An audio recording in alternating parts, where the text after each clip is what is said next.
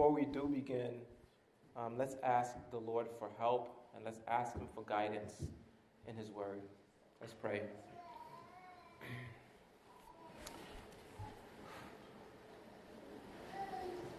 Heavenly Father, we confess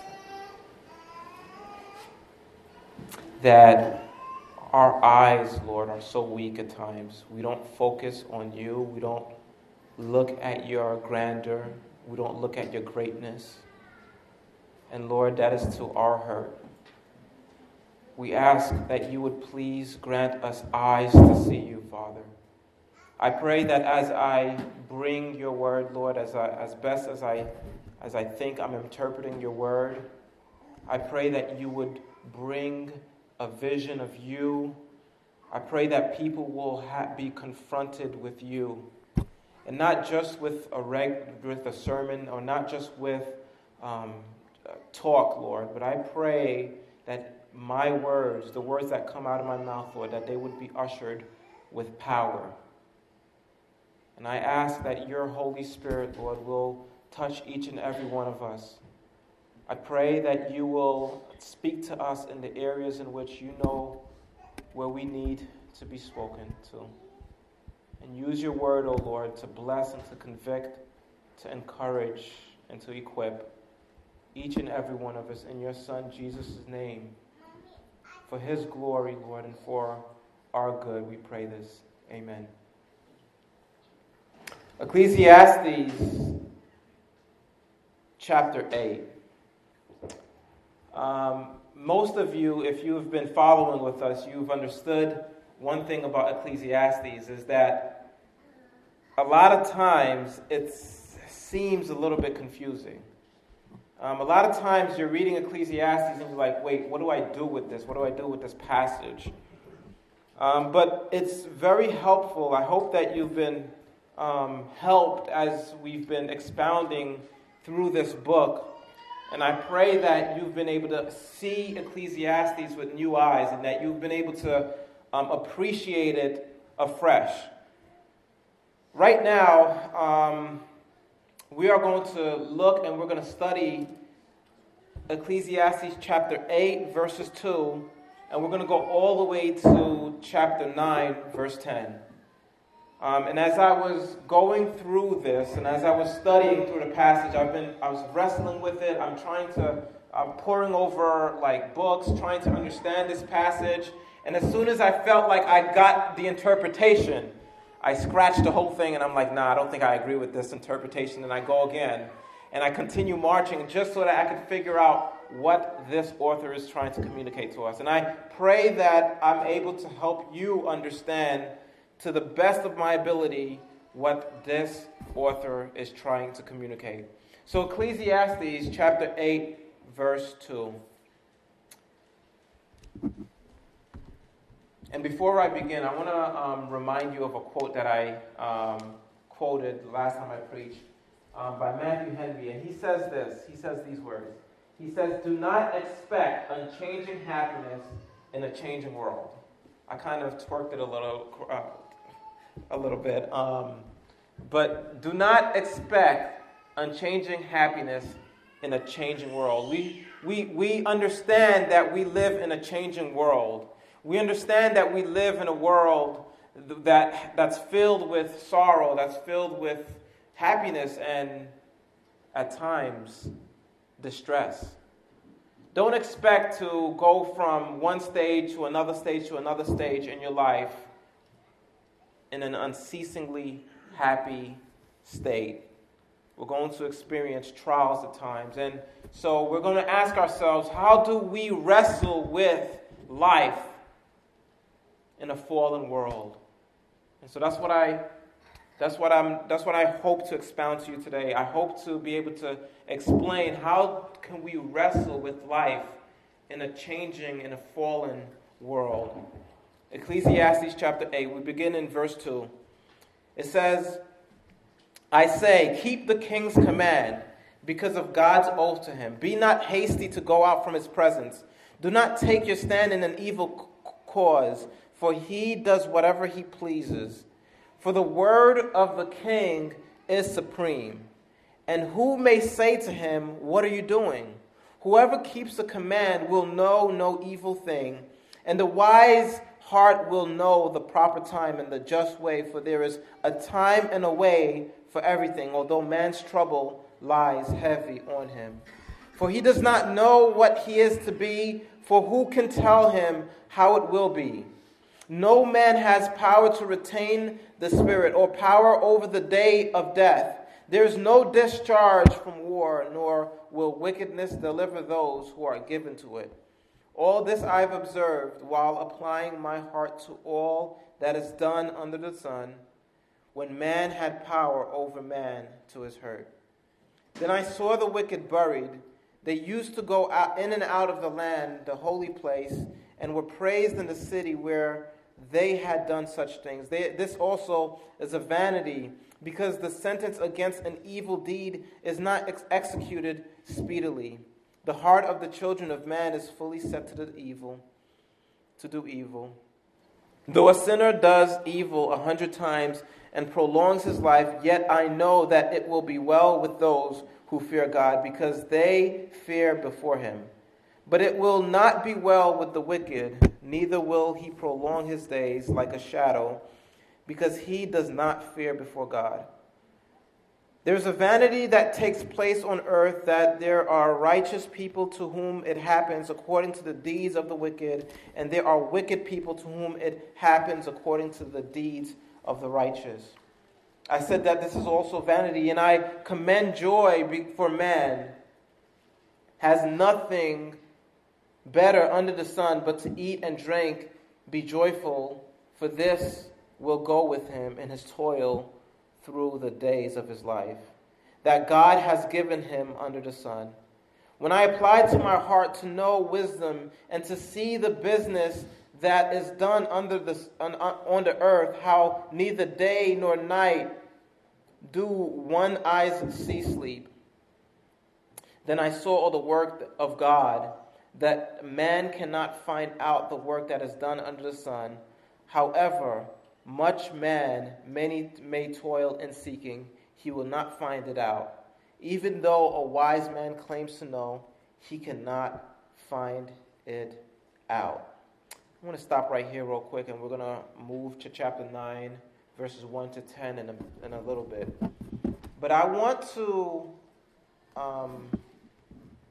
highlight a few things for you based off of this passage. And if you were following closely, then you're probably confused. That's if you were looking at the passage and you were wondering, okay, you feel like the author is going from one area, one subject to another subject to another subject. What's the purpose of this? What is he trying to get at? The best way that I can describe how this passage is set up is, first of all, he talks about keeping a king's commandment, okay? And then he tries to wrestle with the fact that we live in a fallen world. If we live in a fallen world, what does it look like to obey the king? What does it look like to observe the king in a fallen world? And then I'm going to explain the other passages in a bit. But let's just begin with in the beginning, verse 2. It says this, I say, keep the king's command because of God's oath to him. Be not hasty to go from his presence. Okay, it says, keep the king's command. Keep the king's command because of God's oath to him. Literally, it reads, keep the mouth of the king. Keep the mouth of the king because of God's oath to him. So what it says is, in essence, what it's saying is that whether it says keep the king's commandment or whether it says keep the mouth of the king, essentially what it's saying is to obey the king of the land, the king that the Lord has placed in the land. Some of your versions may say because of the oath of the king, or some of your versions might say because of the king's oath to God, or others of yours might say because of your oath to the king. Either way you go at this, ultimately what we see is that at the very least, at its essence, God is the ultimate sovereign authority God is the one who places kings. God is the one who is essentially and ultimately involved. And so, in the Old Testament, what you would see is the king will make an oath to God. Even right now, when during the presidential inauguration, you're going to see the king raise his right hand. Or the king, the president, raise his right hand. What you're going to see, essentially, what people are doing is they're swearing. As the king in the Old Testament, what he would do is he would swear before God that he will protect the people and he will serve the people. And so we have an obligation before God to honor those who are in authority, those who are in positions of authority. Now, before I continue what I'm about to say, I want to highlight the fact that America is not a theocratic nation. What do I mean by that? America is not a theocracy. A theocracy is a form of government that recognizes God as the supreme ruler, and the people would then be required to submit to God. In the Old Testament, what we see is that God would favor his people who?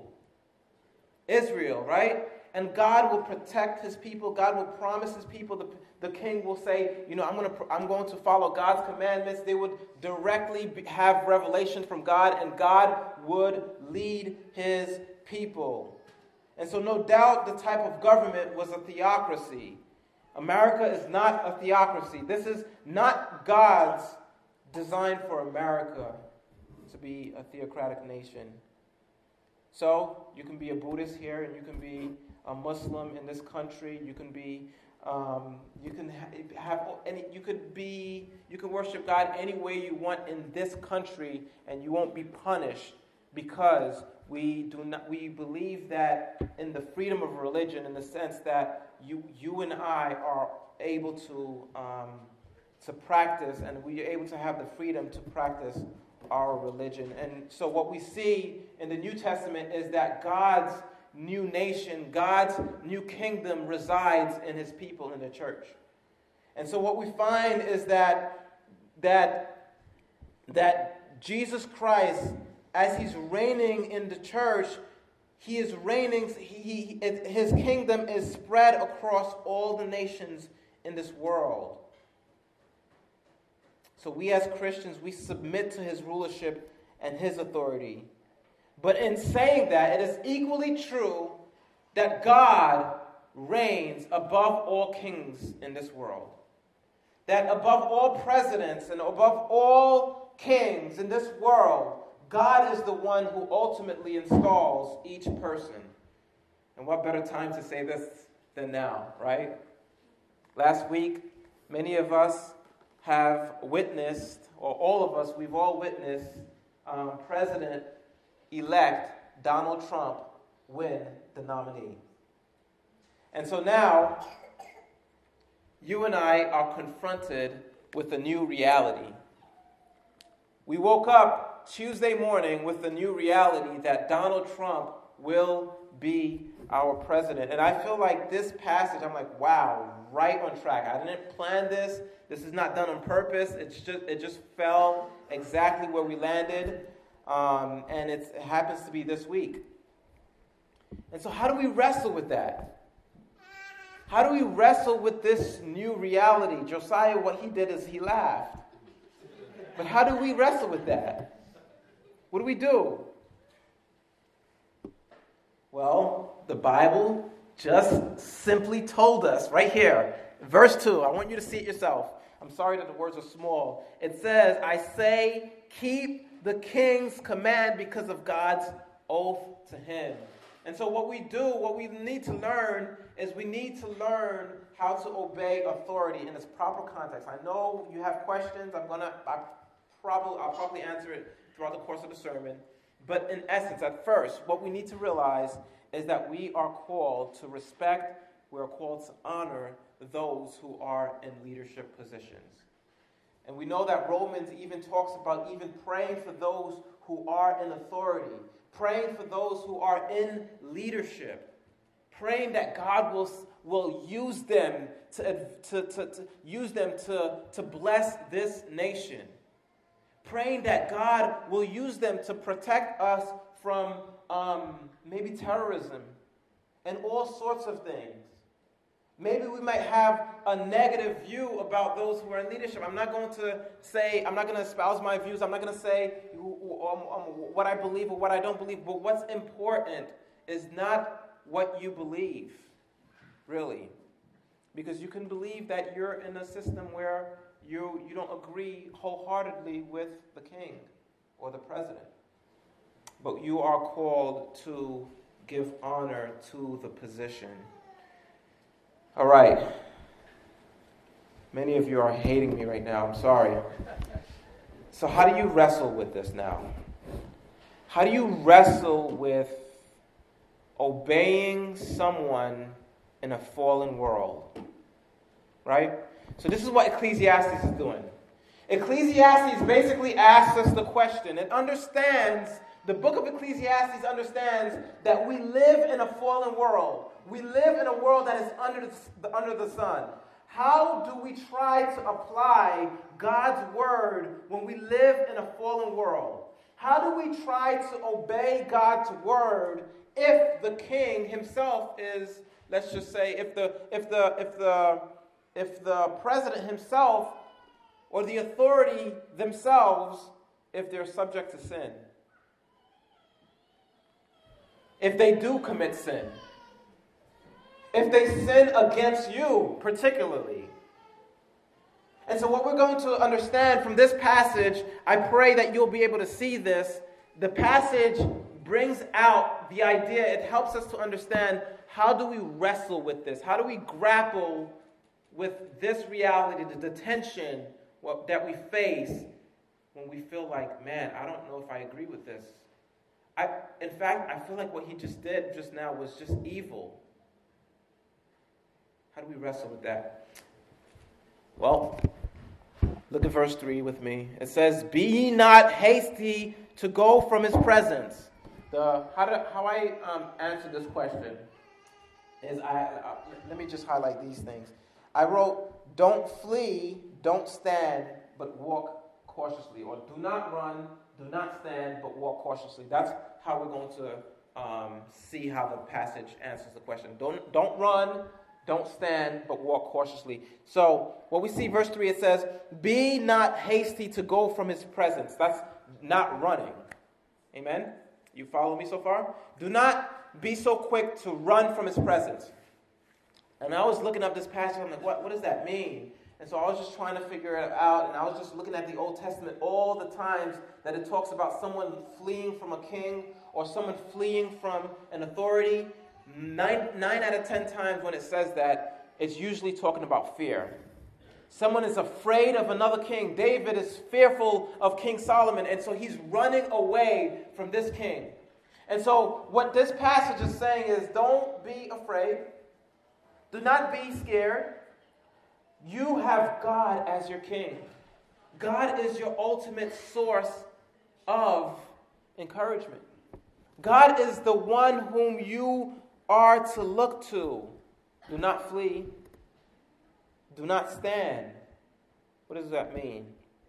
It says, "Be not hasty to go from his presence. Do not take your stand in an evil cause." If the king declares something evil, if the king says that it's okay, if the president or the authority tells you to do something that is wicked, you do not stand in an evil cause. You are not to submit to evil. You are not to do evil when the person in authority is telling you to do evil. And we see that in the book of Acts, don't we? When Peter says that, is it better to listen to man or to authority? Yes, we are called to be obedient to authority, but my friends, if that authority is telling you to disobey God, you are to say it is better to obey God than to listen to man. And so, don't flee, don't be afraid, don't stand for unrighteousness, but walk cautiously. Walk cautiously. We find that in verses 5 to 7. It says, whoever keeps a command will know no evil thing. How do you deal and wrestle with someone who's in a position of authority, who has the power to hurt you, the power to maybe even kill you, the power to throw you in prison and those things? How do you walk cautiously? How do you wrestle with that? It says, whoever keeps the command will know no evil thing, and the wise of heart will know the proper time. The wise of heart will know the proper time. The wise of heart will know the proper time and the just way. For there is a time and a way for everything. Although the man's ways are troubled, although man's trouble lies heavy on him, for he does not know what it is or what he can tell him how it will be. Essentially, what this passage is telling us is that the wise man understands that there is a proper place and a proper time to speak. That's what wisdom calls us to do. Wisdom doesn't call us to, when we get stopped by a cop and we feel like we are in the right, and then the cop is somehow, let's just say he's rude to us. Wisdom is not you cussing him out. Wisdom is not you telling him at that moment, hey, you're wrong. What are you doing to me? You know, this is not right. What you're doing to me. Is that wise? Maybe not. The Bible says that there is a proper time and a proper place for everything, even in our words. Maybe you might want to hold your tongue. Maybe you might want to use it to, maybe you might want to speak to a lawyer, but there's a proper place and a proper time. This is why I love the Bible. The Bible helps us to have a balanced position about life. The Bible is very balanced. It helps us to understand how to wrestle with certain things. And I pray that this is I have the right interpretation, but this is what it seems like it's suggesting, that there is a time and there is a place for everything. There's a time to use your words, and there's a time to be quiet. There's a time to use your word even wisely. Here's something to consider as well. This is not only an application when you're facing authority in the government, but this is also the application also bears in the context of marriage, in the context of anything in life, in every and any arena in your life. I was listening to a pastor and his wife. They were speaking about relationship. Pastor Matt Chandler, actually, who has a church in Texas, and they were explaining how early on in their marriage, I believe the first 6 years in their marriage was just difficult. It was difficult. It was hard. They didn't know what to do. They were wrestling with a lot of difficulties in their marriage. And one day, the husband, what he ended up doing, the wife did something that he didn't like, and he was in the kitchen area, she was like in the living room area, and he just snapped at her, said something really bad to her, something hurtful to her. And you know what? This was the point. Was the time that their marriage turned around for the good. After he yelled at her or said something bad to her, said something that he wasn't supposed to say, what she ended up doing is she got up, she walked around to him, to the kitchen, and she just hugged him with tears. And she says, look, I'm probably going to mess this up, but he probably said something to the effect of, I love you, I'm not going anywhere. Something to that effect. And Matt explains how at that moment, his marriage turned for the good. Because he realized, wow, I'm always blaming her for my problems when I didn't realize it was me. And so what Lauren learned to do is she learned not to use her words at the time. She learned how to restrain herself from talking. Maybe she could have felt like she was justified. Maybe she felt like she was justified in saying something back to him and saying, you're wrong, you've just sinned against me. She could have said that. She would have been right to say that he sinned against her. But my point is, She understood what Proverbs says. In Proverbs chapter 15, when you look at Proverbs chapter 15, verses 1 to 6, it says these words. It says, a soft answer turns away wrath, but a harsh word stirs up anger. You hear that? A soft answer turns away wrath, but a harsh word stirs up anger. The tongue of the wise commends knowledge, but the mouth of fools pour out folly. The eyes of the Lord are in every place, keeping watch on the evil and the good. A gentle tongue is a tree of life, but perverseness in it breaks the spirit. My friends, learn how to use your word. Learn how to use your word. Let your words be used to bless people and not to curse. And be wise when you're speaking to others. Sometimes there's a time and a place for everything. You don't want to speak and say the things that you need to say in a time of a heated argument. Maybe you might want to wait a little bit. A soft answer turns away wrath.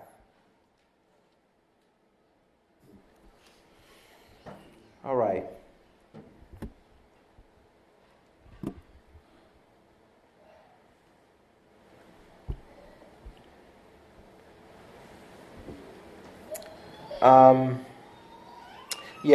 There was another pastor who was explaining I was listening to a sermon how he was explaining that anytime that he is angry, he comes home and he's at home and he's like, wait, what's going on? And he says something that's wrong to his wife.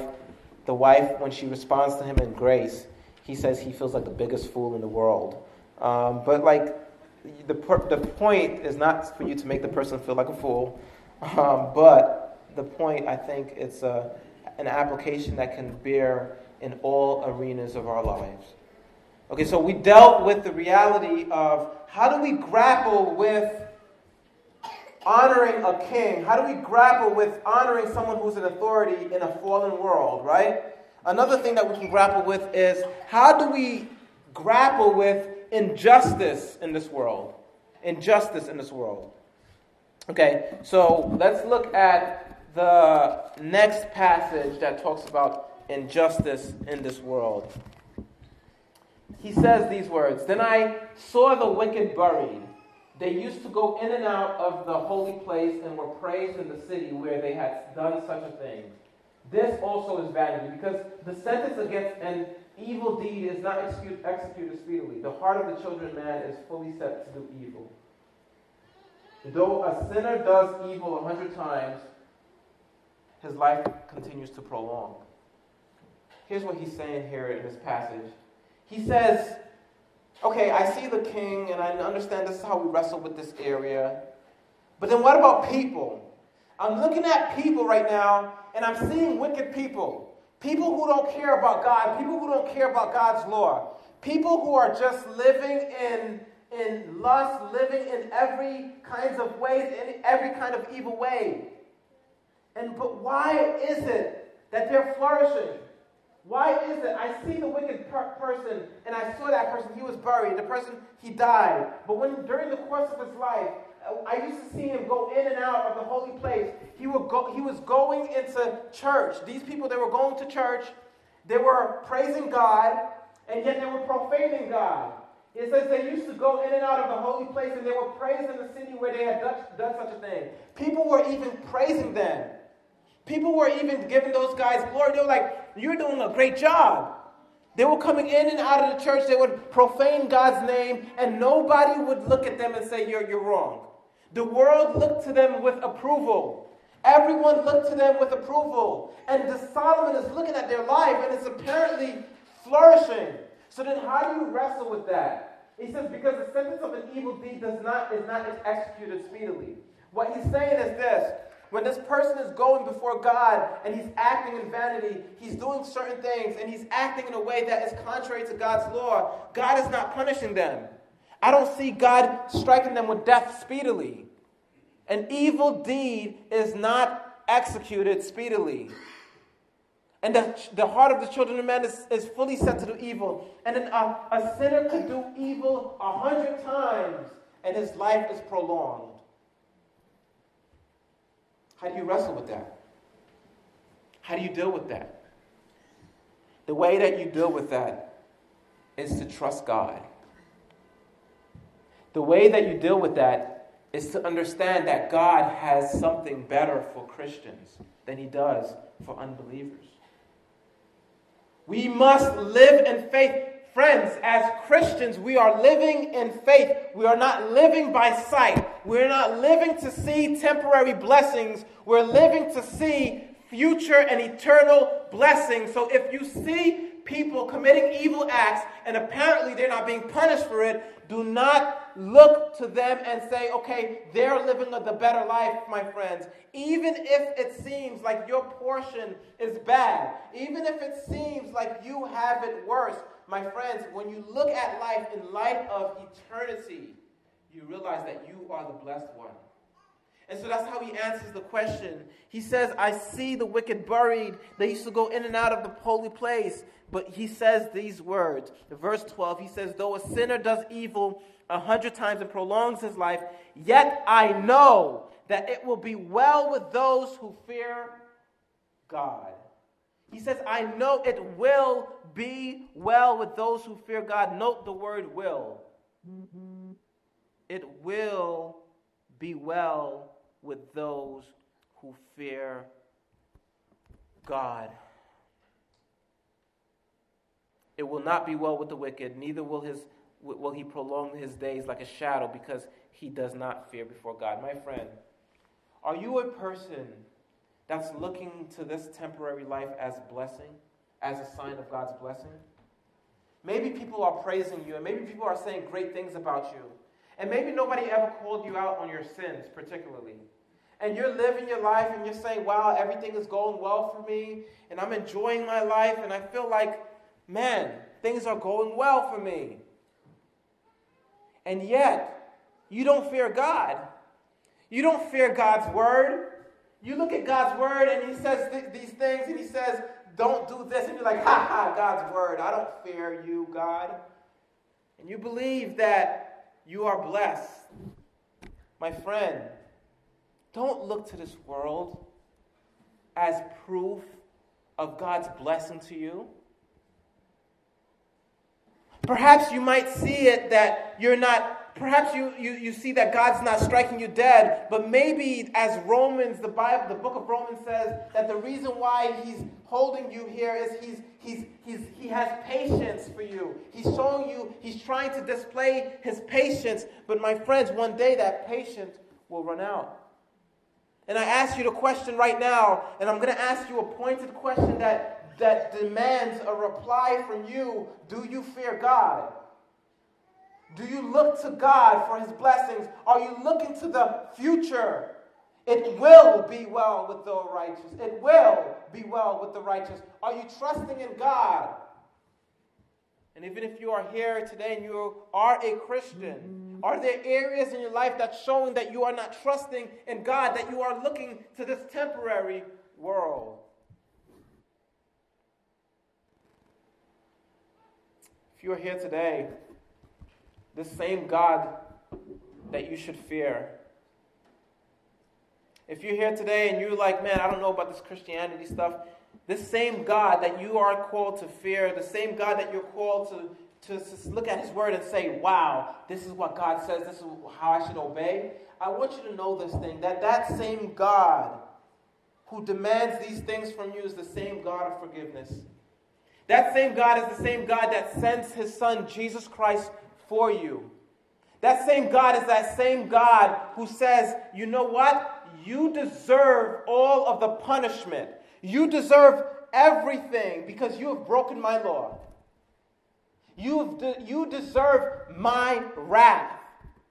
But the point of the cross, the point of Jesus Christ coming down in this world, in this earth, is so that he can absorb that wrath for you. so that you don't have to face that punishment anymore. And so if you want to say, I trust in you, Jesus Christ, I believe in you, what Jesus Christ has done on the cross was for me and my sins are forgiven, then you have received grace. And you can walk in your newness of life.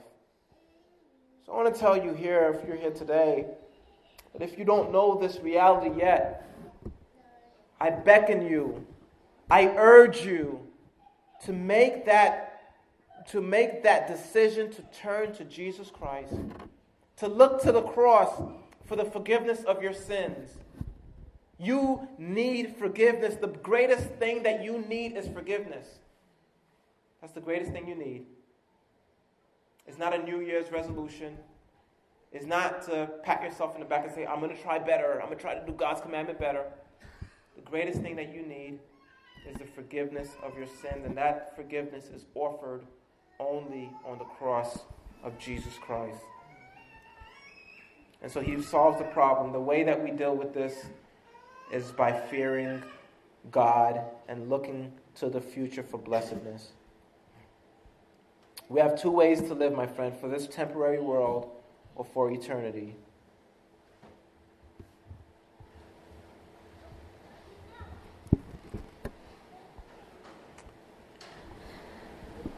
The last thing that we want to talk about, I promised that we were going to go through chapter 9, verses 1 to 10.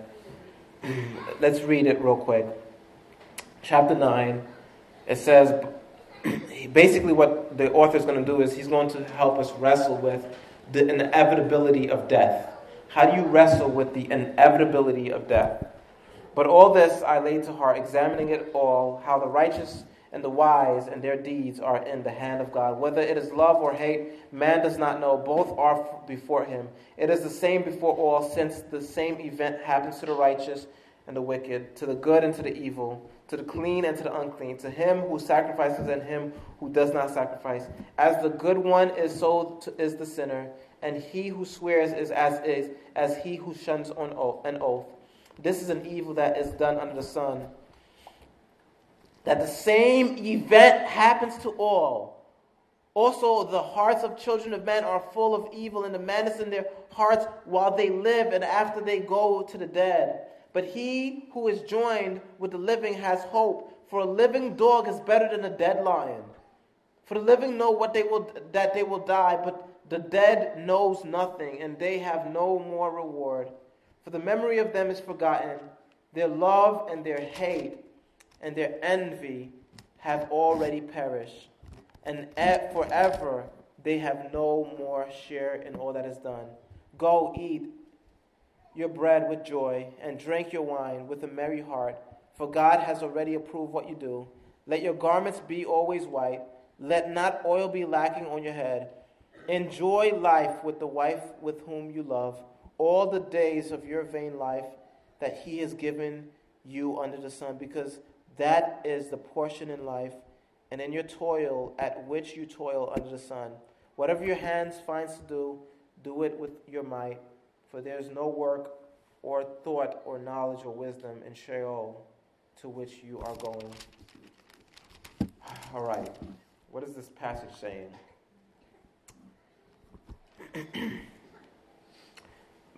I want you to notice a few things in this passage. First of all, if you realize this passage, chapter 9, verse 2,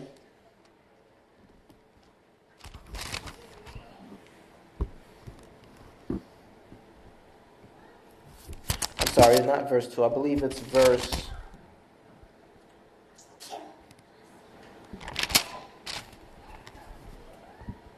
Hopefully I wrote it down and that could help me. What we find in this passage, it says, verse 4, it says, but he who is joined with all the living has hope, for a living dog is better than a dead lion. And it actually begins in verse 3, where it says that,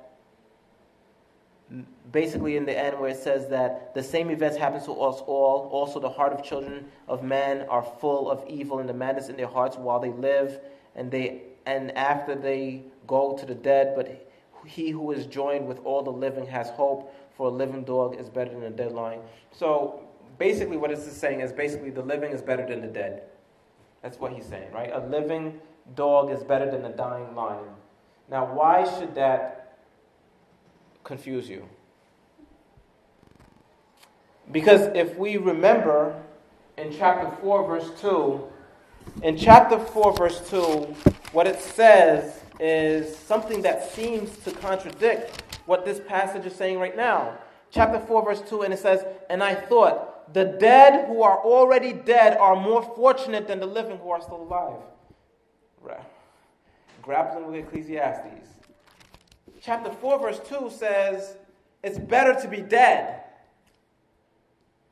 Here in this chapter it says, it's better to be alive. It's better to be an alive dog than a dead lion. What's the contradiction here? How do we wrestle with this? Well, if you're understanding Ecclesiastes, his tone, how he speaks, that's how he does it. Chapter 4, verse 2, if you look at the context, you're understanding that he's talking about living in a world full of suffering. Living in a world full of suffering, right? Sometimes you look at life and you're looking at life and you're like, man, I don't feel like this world is where I want to be. And he's like, it's better to not be here. And then when you look at this chapter over here, he's trying to help us wrestle and grapple with the fact that, yes, we do live in a fallen world, but there are plenty of blessings for us. Let's see what it says. He highlights the fact that death is inevitable. We see that throughout chapter 9. He says the same event happens to us all. If you were here with us when we talked about there's a time for everything, we talked about there's a time to be born and there's a time to die. There's a time to die. We all are going to face death one way or another. You see, the fact that, we always look at people when they die as a tragedy. It is true. It is a tragedy. But the same event is going to happen to us all. We're all going to die if the Lord does not tarry. If the Lord tarries, we all will die one way or another. And so what he does for you as a Christian, he doesn't want you to have a very negative view about life, always thinking about death. Like, oh man, I'm going to die soon, so, I want to strip myself from all joy and all fun. What he does instead, in verse 7, he says, go eat your bread with joy, drink your wine with a merry heart, for God has already approved what you do. What he's saying here is, look, enjoy the blessings that God has given you. If you're not sinning, you're not doing something in sin, enjoy the things that God has given you. Again, like we talked about idolatry before, if it's not an idol in your life, enjoy it. Let your garments be always white. Let not your oil be lacking in your head. Enjoy life with the wife whom you love. Enjoy life. Enjoy the husband or the wife that God has given you. Enjoy it. And so if you are here today, I want you to think about your life in this way. Do you plan out your week, out your days, in ways in which you can enjoy God's blessings? Do you intentionally think about ways in which you can enjoy the things that God has provided you with? Do you think about ways in which you can have, you intentionally think about a way in which you can have, maybe a nice romantic dinner with your husband? Plan it out. The Bible tells us that this is a gift from him to you. I don't want us to be Christians that are unbalanced, where we think that the blessings, that the temporary things in this world, that they're curses or something like that. The Bible says in Timothy that one day that there's going to be false prophets, that they're going to deny food, certain kinds of food. They're going to deny marriage. And he says, man, these things, this is coming from hell. It's a satanic kind of religion. When you want to, say, strip yourself from all kinds of pleasures of this world. But no, I want you to have this balanced kind of view. where you are called to enjoy the life in which God has given you. And so I want you to think about and wrestle with these truths this week. I want you to wrestle with the truth of the fact that we have a new president. I want you to wrestle with the truth that we have people who are in authority over us. And we have to learn how to grapple with these truths in a fallen world. I want you to wrestle with the fact that we have other people in this world who seems like their life is progressing, and it seems like your life is not. I want you to remember to trust and fear God. And then I want you to remember that the inevitability of death causes you to remind yourself, yes, to enjoy the fruit of this world. Let's pray. Heavenly Father, we thank you so much. Lord, as I preach, Lord, I'm realizing the things that I'm missing and the things that I wish I could have said, and how many things I find here in your word, Lord, that could be said. But Lord, I do pray that the little that we did discuss, that you will speak to each person here. I pray that for those of us here who love you and honor you, God, I pray that this passage would help them to learn how to glorify you in these things. I pray for those of us here who have not yet understood the gospel or understand Christianity. I pray that you will extend that grace and the forgiveness of their sins, Lord, to them. That they will understand, Lord, through the cross that they have life. I pray for each person, Lord, here in Jesus' name. Amen.